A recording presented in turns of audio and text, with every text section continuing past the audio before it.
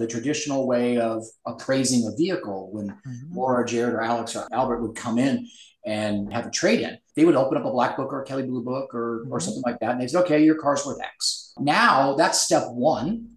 Step Mhm. two is, let me log on to this data set, Yep. and let me see, okay, within 5, 10, 20, 50 miles of my dealership, put your zip code in, here's how many other 2017 Camrys in red with 37,000 miles with leather and nav are out there. Here's the dealers that have them. Yep. Here's the days to turn. Here's the market day supply. Here's how, the profitability. Here's the asking prices. So now they can figure out, do we put all the money in this? Do we hold back some money? You're listening to the Digital Data Cafe podcast, where we talk about everything data-driven in your world. Join us each week to hear from the world's top business and industry leaders on why using data in a digital world matters. Here's your host, Albert Thompson.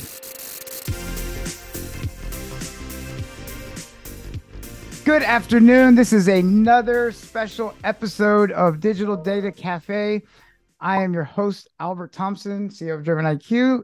I'm very excited today. This is the podcast I have been waiting for quite some time. I am joined with the president of Black Book, Mr. Jared Kalfus, as well. Welcome, Dr. Alex Yurchenko, Senior Vice President, Chief Data Science Officer of Black Book, and then also Miss Laura Wehunt, Vice President of Automotive Valuations. Guys, thank you. Welcome to the show. Thrilled to be here.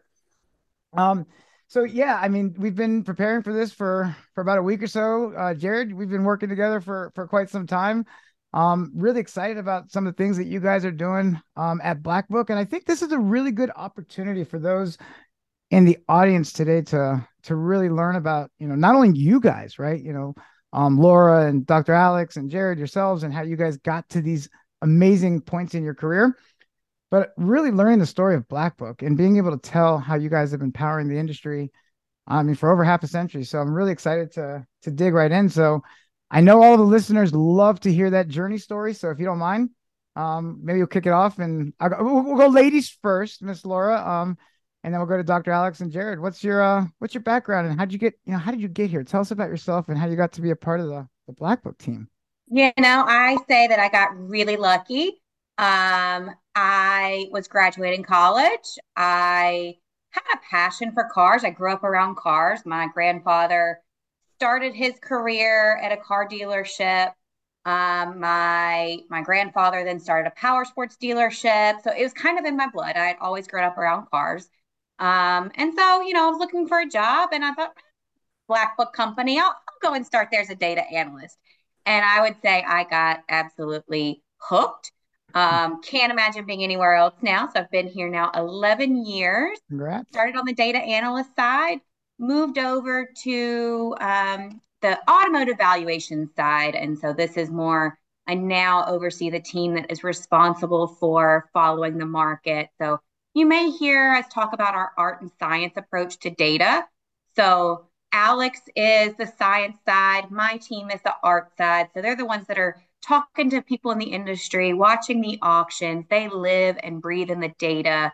They know all things about cars. They are the nerds. They're going to be the ones that are talking horsepower and torque and all those things with you. And they know all about the equipment on the vehicles. It's a lot of fun. It's an amazing job. And I have said so many times over the years, somebody pinch me. Like, I really get paid to do this every day. It's so funny, Laura, that you said that, because part of your story, I got to tell you, I think 99% of the time when I talk with someone, I think the story of how they got into automotive all seems to somehow, it ropes them in and they can never get out. So, Yep. yeah, it's amazing you have that story with your family. Thank you for joining us today, and we're really excited to dig in Excited to on be your here. role. Yeah, learning about the valuations team. I think that's going to be interesting for the audience today, and super excited. So, Dr. Alex, so it sounds like you're on that chief data science officer side. Tell us about that, your background, how you got here. Yeah, my journey was a little bit different. I started in academia. I got my PhD from Georgia Tech in pure mathematics. So I was teaching, doing research in mathematics, and about now, 15, 16 years ago, I switched to the business world. I started as a data scientist in an advertising agency, so working uh, with a lot of different clients, learning different industries and learning data science when it was born. The term was born probably about 15 years ago. And about 7.5, 8 years ago, I got a call from Blackbook. They were looking for somebody to build a data science team, and uh, I took a chance to switch the industries. At that point I didn't even have a car. I was walking to work. So I got into the automotive industry without owning a car.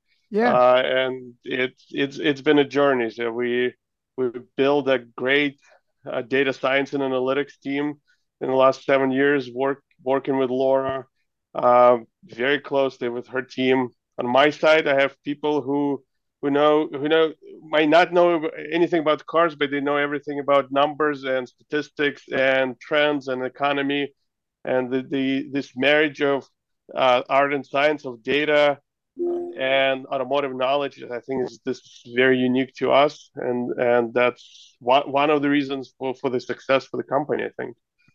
Yeah, no, that's I think that's one of the things that's the most exciting for me about Black Book.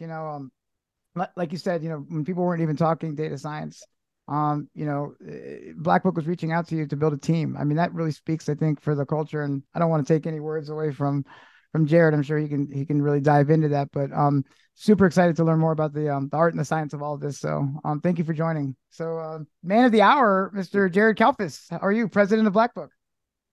Yeah, how are you, Albert? I'm doing well, sir. Thank you. So please tell us your journey. Well, before I talk about me, I want to talk about the other two just for a second.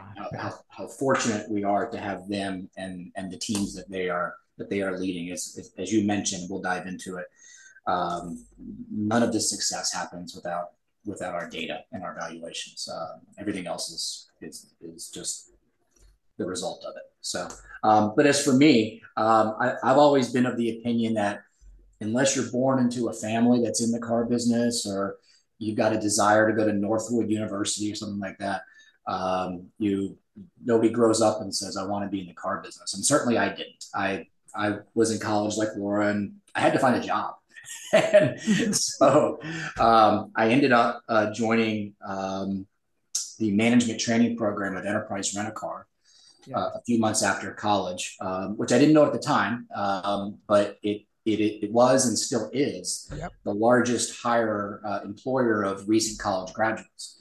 And they have an amazing management training program where I got exposed to all different sides of the rental car business, for everything from managing a branch to sales to marketing, fleet management. And then I got introduced to remarketing, which was selling those rental cars when they were time to be pulled. Right. So I stayed there for about 4 years, and that got into the late 90s. I joined there in 1995 and got there in the late 90s. And that was kind of the dawn of that internet.com world. And I became the 12th employee of a very, very, very well-funded startup called carsdirect.com, which today is morphed into Internet Brands. And I got to learn the e-commerce side of the business, and lead generation and internet advertising. And I stayed there 7 years until the mid 2000s, and got recruited to go back to what I fell in love with, which is remarketing. Got a position that was offered through Manheim, which was local here in Atlanta, the world's largest remarketing company, and learned the entire wholesale side of the business. So I spent about 7 years there in progressive leadership and management roles on the sales side of the business, and then joined Black Book 11 years ago in 2012. And I was the director of sales when I joined, and increasing levels of responsibility throughout my 11 years. And I've been the president of Black Book for about 18 months now. That is absolutely an incredible story, Jared. Thank you for sharing that. What's really fascinating in hearing that story, I think that's the first time I've heard your story in chronological order. I would venture to say that we missed each other by probably hours and days of interviews. So in the late 90s, obviously right in the .com era started, and I'll just kind of go off topic for a second, but that's when I actually, was doing my business, getting cars up on eBay. And that's what actually ended up getting me into Carfax. So early I think I was like the top 50 employee at Carfax early 2000s, but I had actually interviewed with Internet Brands at that time. So we Oh, is that probably, right? yeah, probably just missed each other at that Yeah, exact moment. Yep. So, that's funny. Small yeah. world. So yeah, absolutely. Who knew we'd both end up right here, right? No, you would never guess that. Yeah, it's absolutely fascinating. It's just it's amazing. But I think to your point, when you're young, you don't say, "Hey, I want to go and get into the automotive industry," but it takes you, it gets you in there, and then there's a passion that grows with it, right? And we grow to love the industry, and I think that's the one thing I can say about your colleagues and everybody I've met with at the Black Book team and everybody across the industry. There's a real passion for this business once you're in. So with that said, I think one of the things that I would like to hear, and I think a lot of our audience would really love to hear, is we know Black Book, we hear Black Book. I've known about Black Book for many, many years, but if somebody was to really pin somebody down and say, "Hey, Jared, what is that ultimate mission that makes Black Book Black Book? What is that differential? What would you say that is, and how do you differentiate from your competitors?" Yeah, so I think the best thing about working for Black Book is that we're a 67-year-old company, and most people know and recognize Black Book. The biggest challenge about working for Black Book is they think we're just a guidebook. That's right. Oh, you're the book, right? Right. And so as we invested in data and analytics, going back 7, 8, 9, 10 years ago to really ensure that we were progressive and we were serving our customers' needs, we really refocused over the last few years around a mission. And that mission that our senior team has created and we live by day to day is to create the most trusted insights that empower mission critical business decisions throughout the entire vehicle lifecycle, while also creating a workplace that is fulfilling and rewarding for all of our employees. So it's all around mission critical decisions and the data that helps solve those missions for our customers. And we serve so many verticals as a result of that. And question for you, just real quick follow up, and I'm curious because this is really interesting, and I don't know if many folks know that Black Book really made a core tenet of its business to focus on data and analytics and understand how that data and those analytics really play a role in the industry, the way buying behavior, purchase behavior, supply chain, logistics, all of these variables that are out there. All of these things play a major component in the industry. I don't know if many people really know that about Black Book, but if you had to kind of share with us on the podcast today, what are some of the channels in the industry you're serving from, maybe across tier 1, tier 2, tier 3? How does Black Book interweave into those parts of the industry? Sure. So I'll start off with an end number for you. Each month, our collective customers in aggregate are hitting our APIs just over 1 billion times a month. Wow. And a combination of VIN codes and valuations. So that's a pretty significant load that we're bearing for the automotive and the automotive finance industry. So what makes up those customers? So from channels, you've got OEMs, tier 1, tier 2, and tier 3 dealers. We are working directly with dealer groups that are direct relationships of the largest dealer groups, the Automations and the Sonics and folks like that. And then we also serve through third-party intermediaries that we call VARs, value-added resellers. And that's someone or some company that sits between us and a dealer. So think about all the inventory management systems. Think about the CRMs, the DMSs, the equity mining tools, the bookout tools, all of those credit bureau type of companies.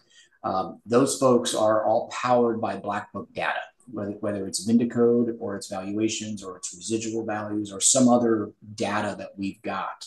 We're integrated into that system, and those end users at the dealership are using that. So you've got tier 1, tier 2, tier 3. You've got we serve just over 3,500 lending institutions, banks, credit unions,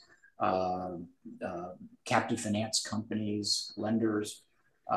We are in the insurance space. So when they go to underwrite a vehicle, insurance carriers, they need to know the VIN code of the vehicle. They need to know the value of the vehicle. We are serving marketing companies and agencies. We are serving state, local, and federal government for taxation purposes and otherwise.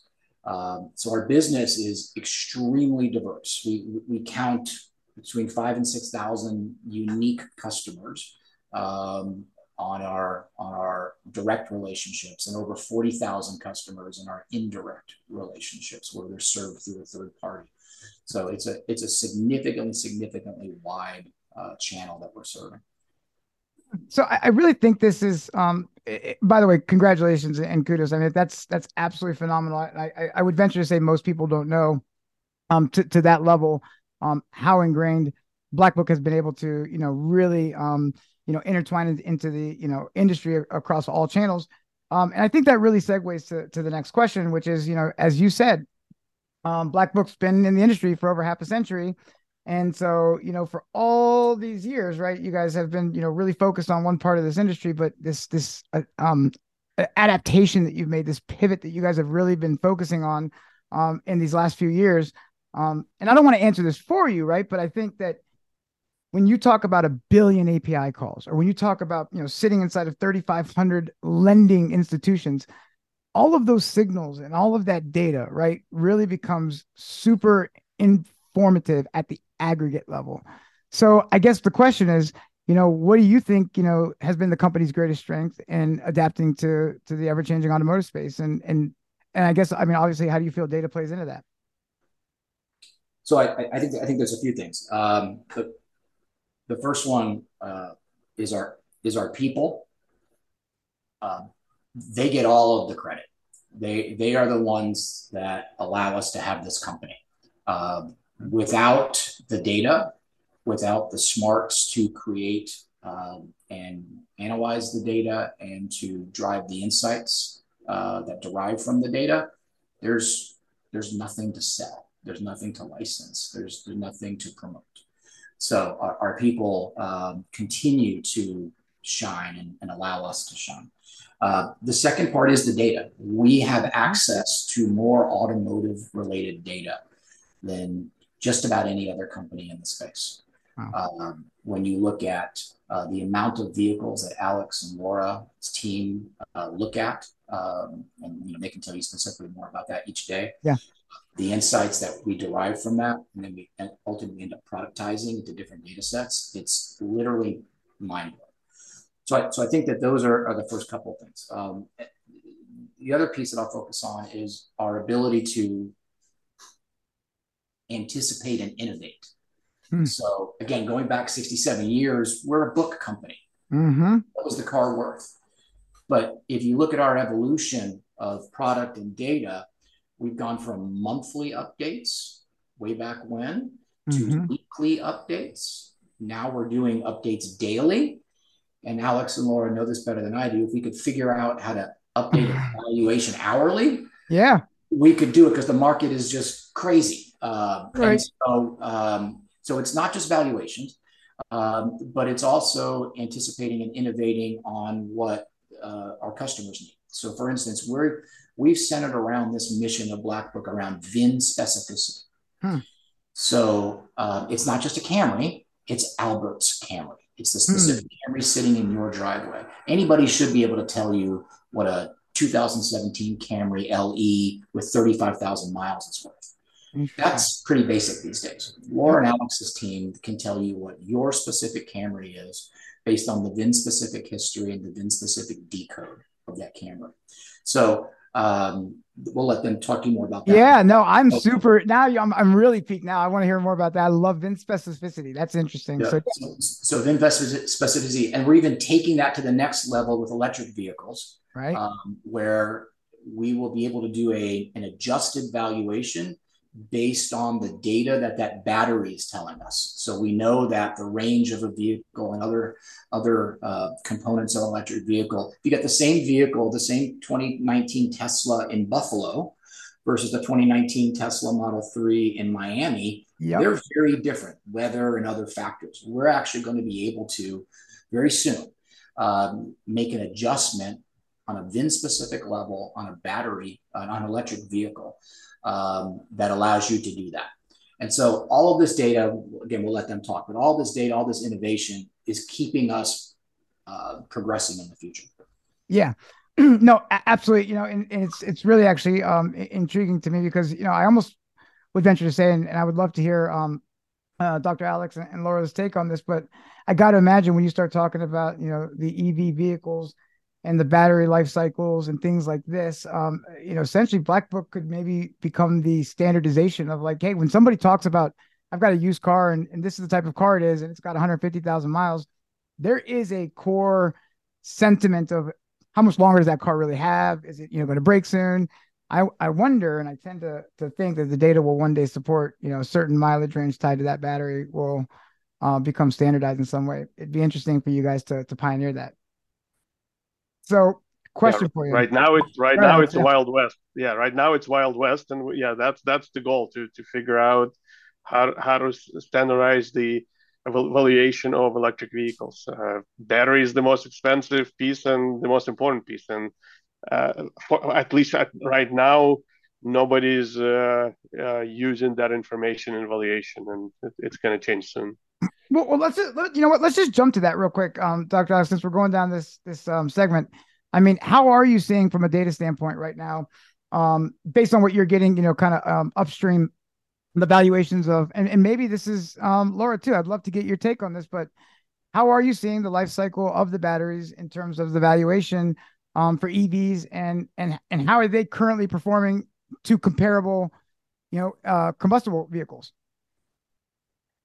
The EV market, just like the rest of the market, is on a roller coaster, and for EVs, thanks to Tesla, it's even I guess steeper roller coaster.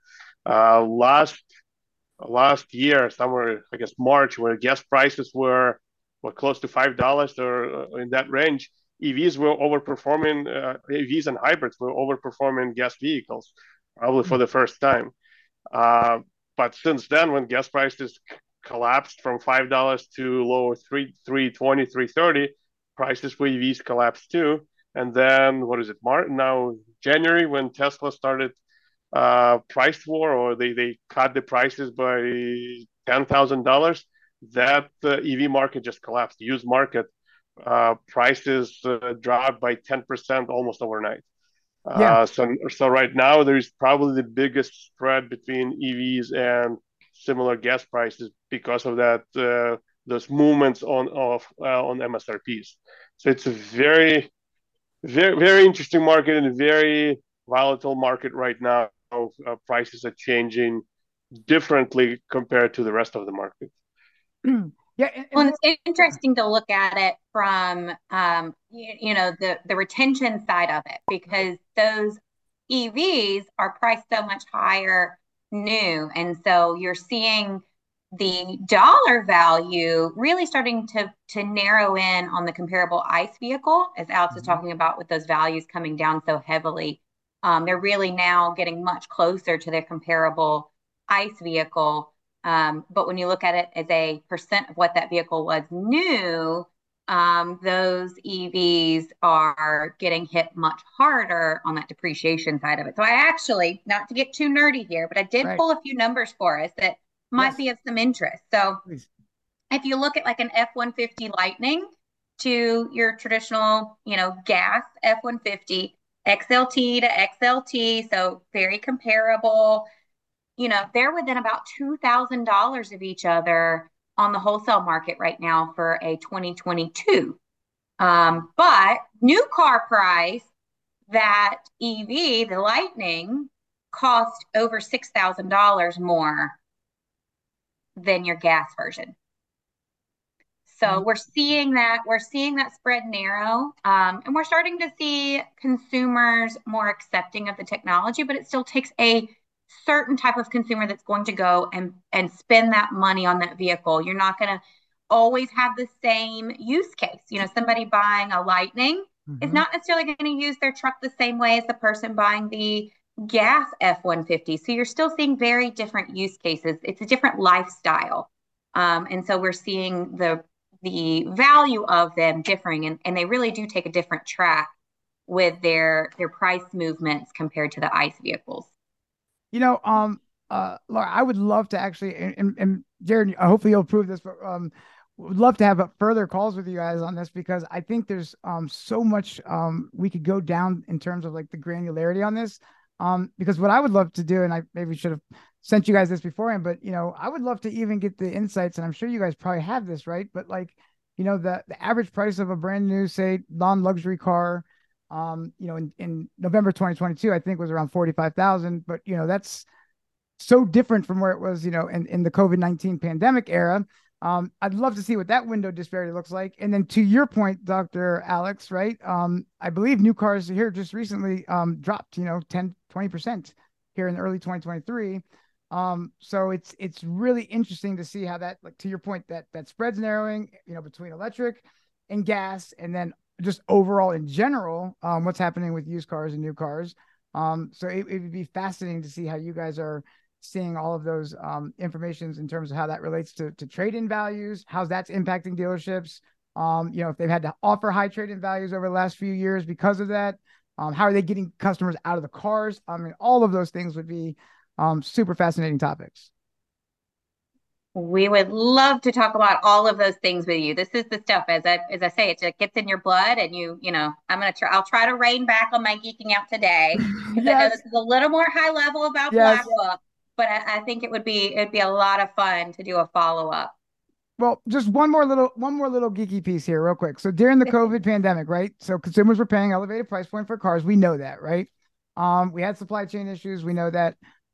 Just curious, what's your opinion on where? You know what? I'll open this up for all three of you. What is each of your opinion on where the market is headed today? All right, Alex, do you want to kick us off with like our official? You've got the crystal ball. So if you look at new sales, this year we are on the road to slow recovery. Last year probably was the bottom, below 14 million. This year it seems like we're going to recover to close to 15 million units sold, and it's both retail and especially fleet sales. We've seen increases in fleet sales. Rental companies do need those cars, and they were unable to get them in the last almost 3 years. So in terms of new sales, they're increasing.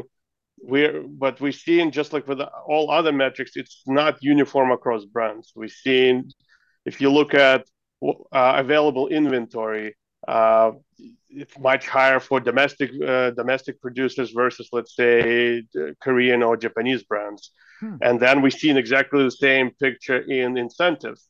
If you want to get, if you want good incentives on Japanese brands, it's probably hard to get. But if you're looking for some domestic cars, the incentives are much higher. But we need a perspective. We're still way lower than we were pre-COVID. I think average incentives pre-pandemic was 10.5, 11% of MSRP. Now we're about 4%. So the incentives are still very low. And with all of the MSRP growth that we've seen and low incentives, that's where you get these high transactional prices. And that allows used prices to remain high. You don't have that ceiling on the top. And I think that's our view. We have wholesale prices decreasing from the highs we saw last year, but they're not going to drop to pre-COVID level anytime soon. There will be in a short or limited inventory environment for years to come on the used side. Incentives are much lower than we saw pre-pandemic, so that allows used prices to remain strong. Not as strong as last year, but we're not going back to pre-COVID days anytime soon. Gotcha. Do you have an idea? Listen, and I know everyone listening, right? They want to hear it, right?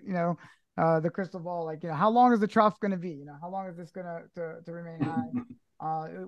What do you think? Yeah, I mean, I guess the trough, depending on who you are, right? If you're a consumer or a dealer, but right. So high on the used car pricing side for the dealers. making it tough for the consumers. I mean, are we talking a year? Are we talking 2 years? Do you have any kind of like concept on that or no? So think about this in terms of used supply. So for the last 3 years, overall retail sales were low, but lease penetration just collapsed. So at least in the next 3 years, we're not going to see the same volume of lease returns. So we have the industry is going to have shortage of those 3-year-old vehicles for at least three, maybe even longer, 4 years.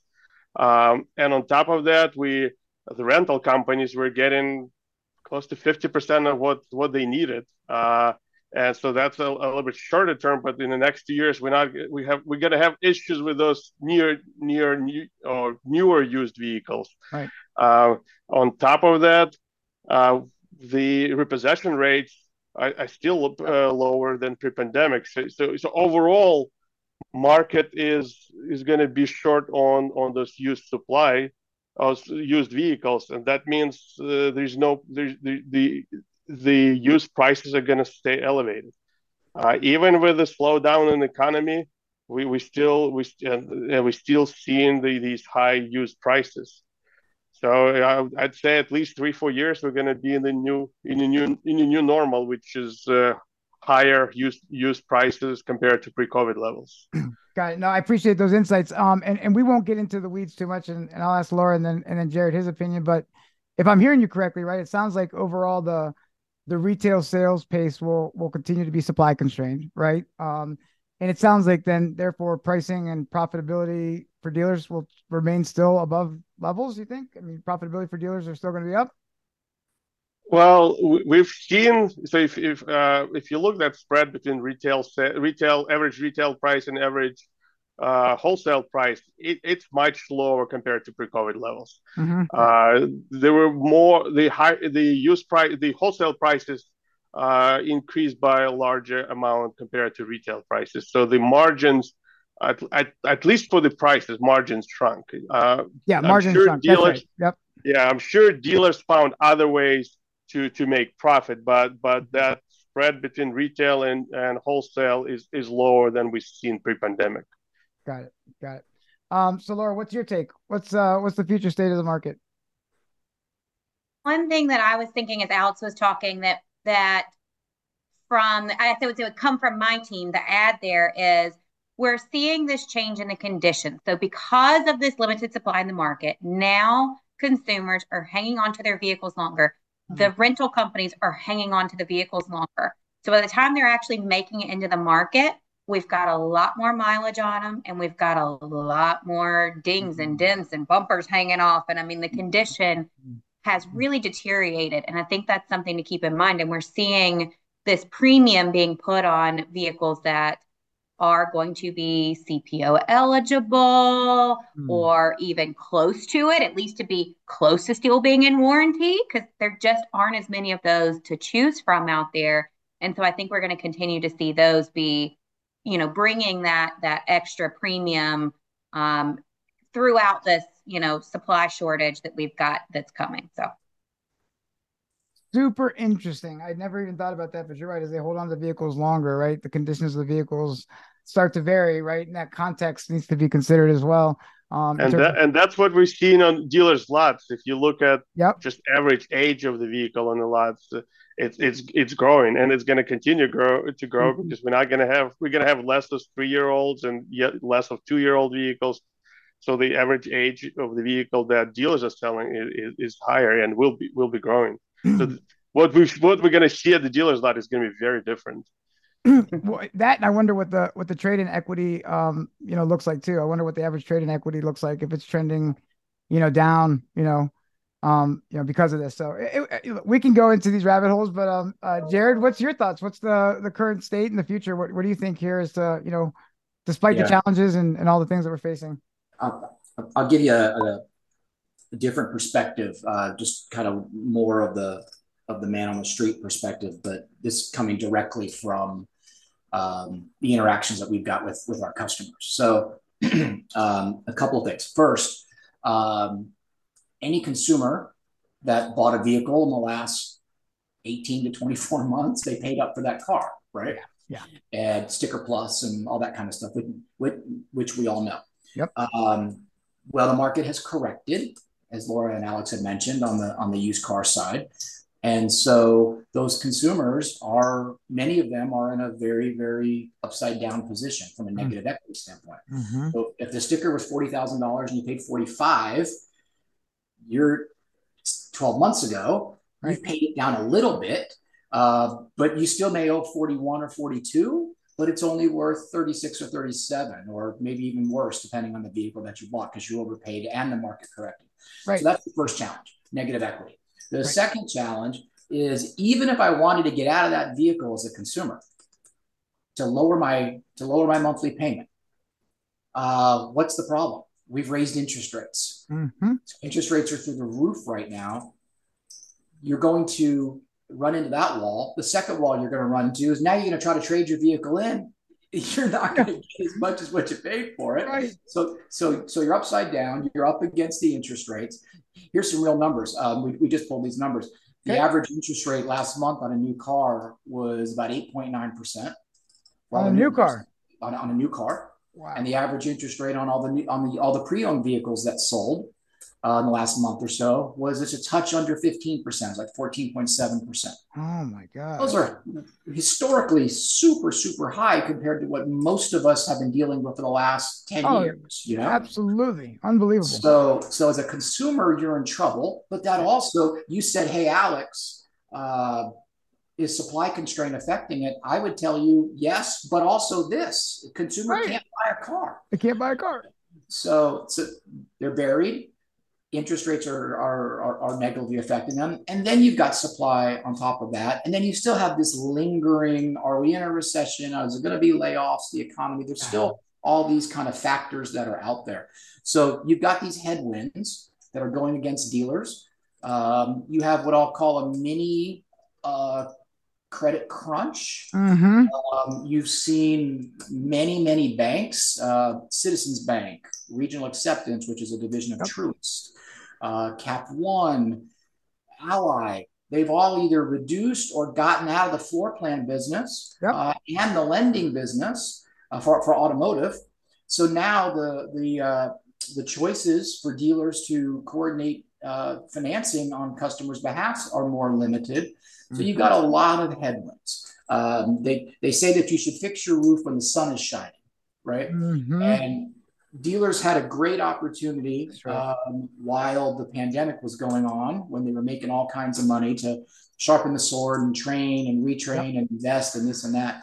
And now that it's passed, where we've gotten into a spot where we're back to the old practices, and the consumers, it has shifted to where the consumers got leverage now. And so it's a very, very challenging environment. Jared, it's interesting because at that time, right, I was working with a large OEM from a consulting position, and when I was meeting with these general managers, we were having these discussions, right? And I specifically remember, like, guys, what you did, putting that, listen, I'm glad it was a 15-pound deal, great, congratulations, high five, but that customer is never getting out of that car. Like, they're never getting out of that car. And so, and I think we all knew it, right? Even dealers knew it. It's like, hey, we're going to take it while it's coming. But there was no foresight or any thought after the fact. Like, what are we going to do in 3 years to mitigate what we did here? And I think we're paying those consequences today. So I guess here's the main question, probably folks listening are asking, well, how do we get out? I mean, what do we do? I mean, what can we do? That's Alex and Laura, I think. I think it's the $1 million question. I don't even know if there's an answer, right? I don't know if there's an answer other than hopefully you did prepare, right? I mean, Alex, what are your thoughts? One, hopefully, and I think we've seen with some dealer groups, they prepared, some more, some less. And we'll see that in their results soon, in their quarterly results, who was prepared and who's not. And it's also a macroeconomic question. When with very low unemployment, we have this extremely low consumer confidence. So we need to get through this piece or this time when the good labor market translate into more certain or happier consumers. Maybe when we were on the way there, the Fed's just what yesterday posed their increases in interest rates. So maybe the economy is turning and inflation is cooling off, and we'll see a soft landing or even avoid recession. So I think the macroeconomic forces will answer those questions. Are we going to get through this successfully, or we'll have some issues down the road? Well, I think that really leads us to the next question, right? And I think this is a good segue and opportunity for us because Black Book, right, is really taking this head on, and it sounds like you guys, and I've heard a little bit about it, and I'd love to hear more, but it sounds like you guys are getting ready to launch a new product called Retail Listings Visualization. I'm super excited. I want to hear more about this and how you guys are using this in some use cases today. So I don't know who wants to kick it off, but super curious. Yeah, I can start with the overview, and Alex and Laura can give you some of the science and the data behind it. But we've had access to a set of data that we made available to our customers for about 4 or 5 years now, which we call retail listings data. And that retail listings data is we have access to just over 99% of every dealership's inventory that's advertised on their website. And we update that data daily. So all the franchise dealers, all of the independent dealers, and we derive internally, we derive insights from that data: market day supply, days to turn. We can get as granular as, how often has this dealer changed the price on this particular stock number of this vehicle. We know when the vehicle sold. We know when it was taken in. It's a very, very, very rich data set.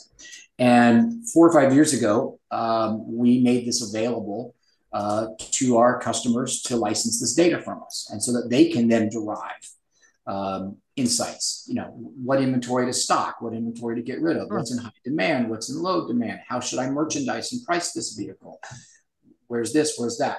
Again, very, very rich. And the demand for that data set was incredible. But what we found a couple of years into it was that either one, customers did not have the resources to develop to our API to create their own UI, UX, and integrate that data into their own solution to monetize or to utilize it internally. Or B, if they did have the resources, the development team and the IT team and the product team to do that, their roadmap was 2-3 years out. Right. And they needed this data right away. So we needed to figure out a way to get them this data. So we created retail listings visualization. So what is retail listings visualization? And this will be launched in the next 60, maybe the worst case, 90 days or so. Okay. This is an off-the-shelf product, so you can still license our data directly and customize it the way you want it and integrate it the way you want it. I always use the analogy of you can go to the bakery and you can buy the cake or buy the pie right off the shelf, and there it is. But if you want to customize it in any which way you want, you got to go to the grocery store and buy the ingredients yourself and then give it to your chefs, right? That's right. So we've got both choices. If you want to buy the raw data, absolutely. If you don't have the time or the resources, we're able to give you this visualization, analytics visualization dashboard, if you will, which is plug and play, ready to go tomorrow. And essentially, the visualization tool enables insights into vehicle portfolios and brand penetration, retail market inventory. It's available on both sides of the border because we're both in Black Book US and Canadian Black Book, which we're responsible for. And it really benefits a few different segments or different channels, if you will. From the OEM and the dealer side, it allows them, both of those groups, to identify vehicles that are for sale, both in and outside of your network. They're able to understand where non-grounded vehicles or unacquired vehicles are going to be listed for sale. So think about if you're a captive finance company and you've got, if you're GM Financial and you've got all these vehicles coming off lease. I have 2,000 GMC Canyons coming off lease in Cleveland. In Right. the old days, you would take it to the closest Odessa or the closest Mannheim sale, and you would see what you could get for them. Well, now you can say, well, show me how this vehicle is doing within 50, 100, 200, 1,000 miles. And you may find that they're oversaturated in Cleveland and not bringing all the money. Right. But if you ship it, pay $300 to ship it to Baltimore, where you are, Albert, Yep. you're bringing 1,500 more. And so you're netting out 1,200 more. Right. Yep. So now we're able to show you what's because there's a pocket of demand in Baltimore, DC area. Right. So that's from the OEM and that. You can then, that's identifying markets. You're able to see the trends. From the customer benefit, as I mentioned, there's no development. There's no UI, UX. It's literally give you credentials. You log in and you're able to see all these visually amazing dashboards, which have, the data and the insights that are in there. They can be shared throughout your organization. And then if you still want the access to the raw data, obviously that you can download that and do that. So it's an amazing tool for different categories of customers.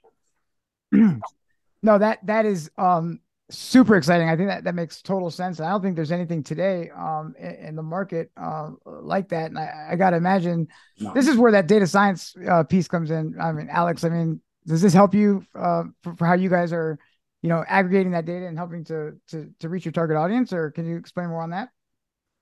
Yeah, as Jared mentioned, we're using all of that data internally to help us with pricing.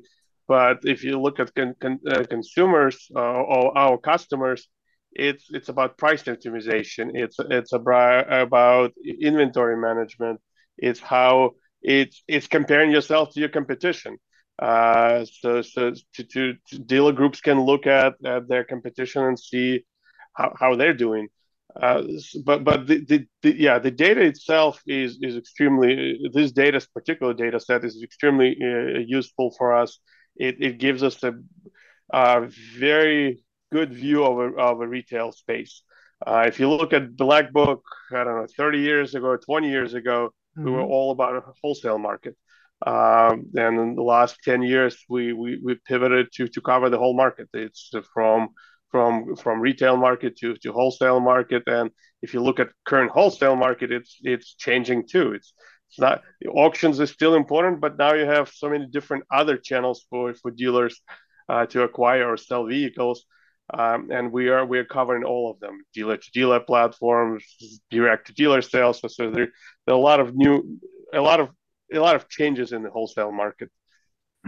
And just like Jared was mentioning a minute ago, right? So looking at this opportunity where you've got inventory, and then you can like you said before, the visualization tool here that you're building, you might just take it to your local auction or whatever the case is, and you'd push it through.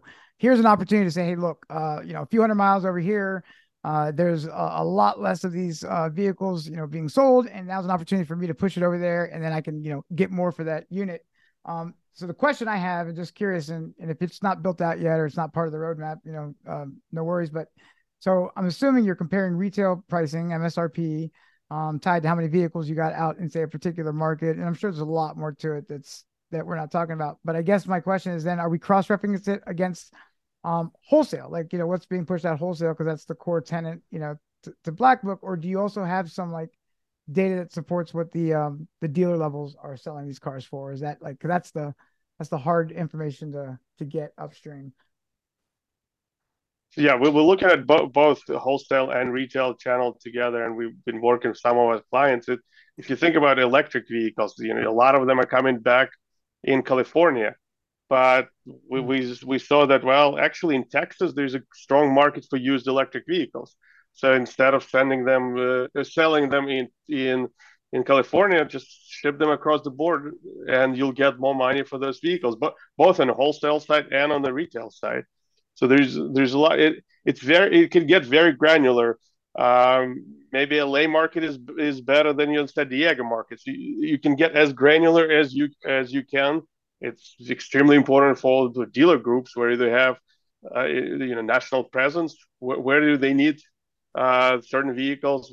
How fast they sell? What's the price difference? So and then you can look at a wholesale market and match them. So it's I think it's extremely powerful tool for different audience. Think No, about that's, yeah, think about sure. dealers, and again, this is just Yeah. evolution. In the old days, Yep. if you will, and I say old days, it wasn't that long ago. It was just a few years ago. You know the traditional way of appraising a vehicle when Mm-hmm. Laura, Jared, or Alex, or Kyle, or Albert would come in and have a trade in. They would open up a black book or a Kelly Blue book or Mm-hmm. something like that, and they said, "Okay, your car's worth X." Now that's step one. Step Mm-hmm. two is let me log on to this data set Yep. and let me see, okay, within 5, 10, 20, 50 miles of my dealership, put your zip code in, here's how many other 2017 Camrys in red with 37,000 miles with leather and nav are out there. Here's the dealers that have them. Yep. Here's the days to turn. Here's the market day supply. Here's how, you know, the profitability. Here's the asking prices. So now they can figure out, do we put all the money in this? Do we hold back some money? So now you've won the trade as a dealer. Mm-hmm. You recon it, you get it frontline ready. It's been a week or 10 days or whatever it is. Now you put it back on online or in your lot, you merchandise it, you go back to the tool and you say, let me see if the market's changed in the last 10 days. What should I list this thing for? Yep. So it's got all the pictures of the vehicles. It's down to the stock number. It's VIN specific. It's about 15. It's a database of about 15 million vehicles represented of just over 50,000 dealers in the U.S. alone, and we've got it for Canada as well. Wow. And again, north of 99% of every dealership's inventory that's online, and we grab it every night. And we normalize it and put it into our API so that our customers can benefit from it. This is fantastic. I cannot wait. Once this thing launches, Jerry, we've got to come back on and do a demo because I got to tell you all the disparate data pieces that you're talking about. It's funny. I actually call this like inventory data science. Like it's like inventory. Like there's like a whole thing to this, right? It's like how long should this car sit on my lot? You know, how fast is it going to turn? What's my competitive landscape look like? And you're literally taking all this disparate data, and it sounds like you're putting it in one easy visualization tool for dealers, OEMs, large dealer groups. I mean, it's going to be game changing. That's the plan. All right. So then, what's your secret then? Question for you as a whole, holistically, Black Book. You guys, you were talking about earlier. You've been there for 11 years. Obviously, you guys have an amazing culture. Your mission is really understanding insights and understanding vehicles down to a maniacal science. So what's the secret to ensuring customer retention? I mean, what's Black Book's take on that? Well, I'll start. I think there's different answers, but for me, at the business level, I think it's uh, ensuring that we are in touch with our customers. So we spend more time, more money, more resources communicating with our customers, having conversations. Laura and Alex can tell you the conversations that they have with our fleet customers and our rental car customer and our lending customers. We speak to the industry constantly, both formally and informally. We get feedback. We ask for feedback. We survey all of our customers. Albert, you're a customer. You may remember, every year we send a survey out and we do a net promoter score, an NPS. Would you recommend Black Book? And our NPS numbers are through the roof, quite frankly. Not because we're the best, because we actually listen and we say, hey, you're missing this, or it'd be great if you have that, and we take action. And so we measure ourselves against how the industry views us. That allows us to anticipate what the industry needs and develop products and data sets like we've been talking about to meet those needs. So that's how I'll start there. Laura, why don't you chime in? I would love to hear from Laura. I want to hear Laura and Alex. What are your thoughts from your perspective departments in terms of how you relate to customers? How do you feel about retention and from a Black Book perspective? I think it is because we are available. So we don't just, if you send me an email and I send you one back, it's got my cell phone number on there. I mean, I am here. I'm here to answer the questions. Yep. We are constantly available. If somebody is questioning a value, you're not going to get the response of, well, that's just the value. No, hey, I'm going to show you. This is the data we're using. These are all the sources that we are using that go into our recipe. And this is how we came up with this data. And this is why, hey, I mean, I have been known to show a customer, hey, here's the scatter plot of the most recent data. Hey, see these down here? We threw those out because we knew that we watched this auction this week and these were hail damaged units. And these up here had this equipment. And I can walk you through all of the data. It's all explainable, and it's that transparency. And I think that's what has resonated well with our customers, is that we are available and we're transparent. And, are we perfect? No.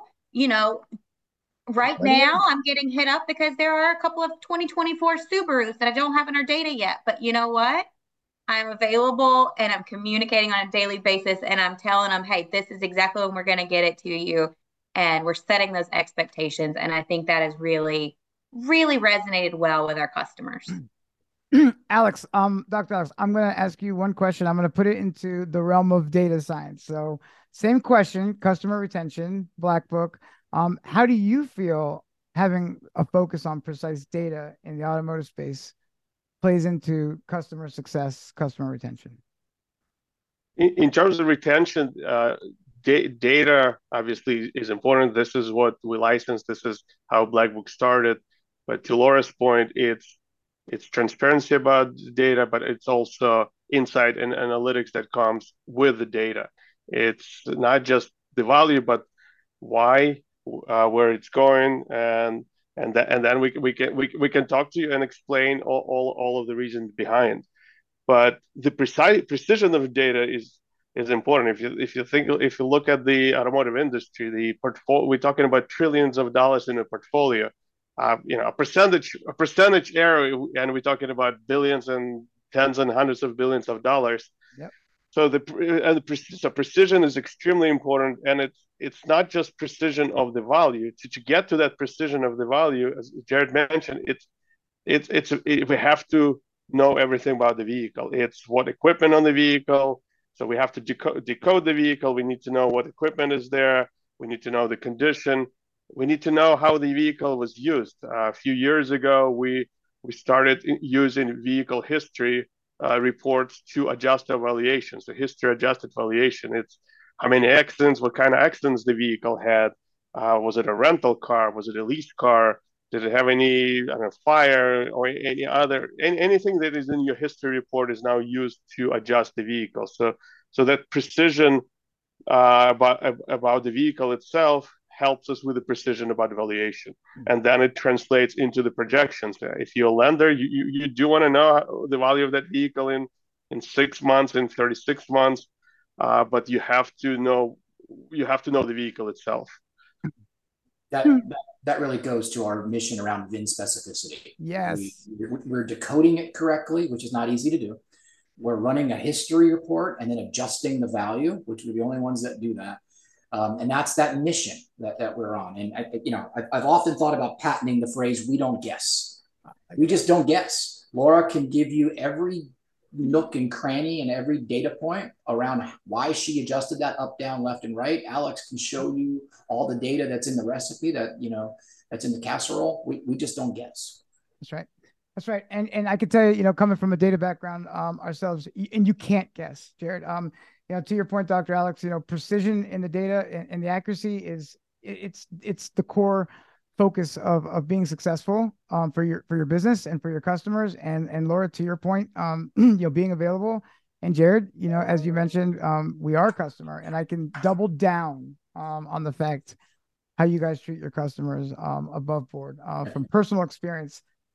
So guys, we're at the top of the hour. I am super excited. If those listening here are not excited about the future of Black Book, the focus on data, retailing, listings, visualization, you should be. Jared, how could someone get a hold of somebody on your team if they want to get ahead of this, and OEMs, dealer groups, anybody listening? What's the next steps for them? Anything else you want to share? We're all very active on LinkedIn. All of our contact information is on our website.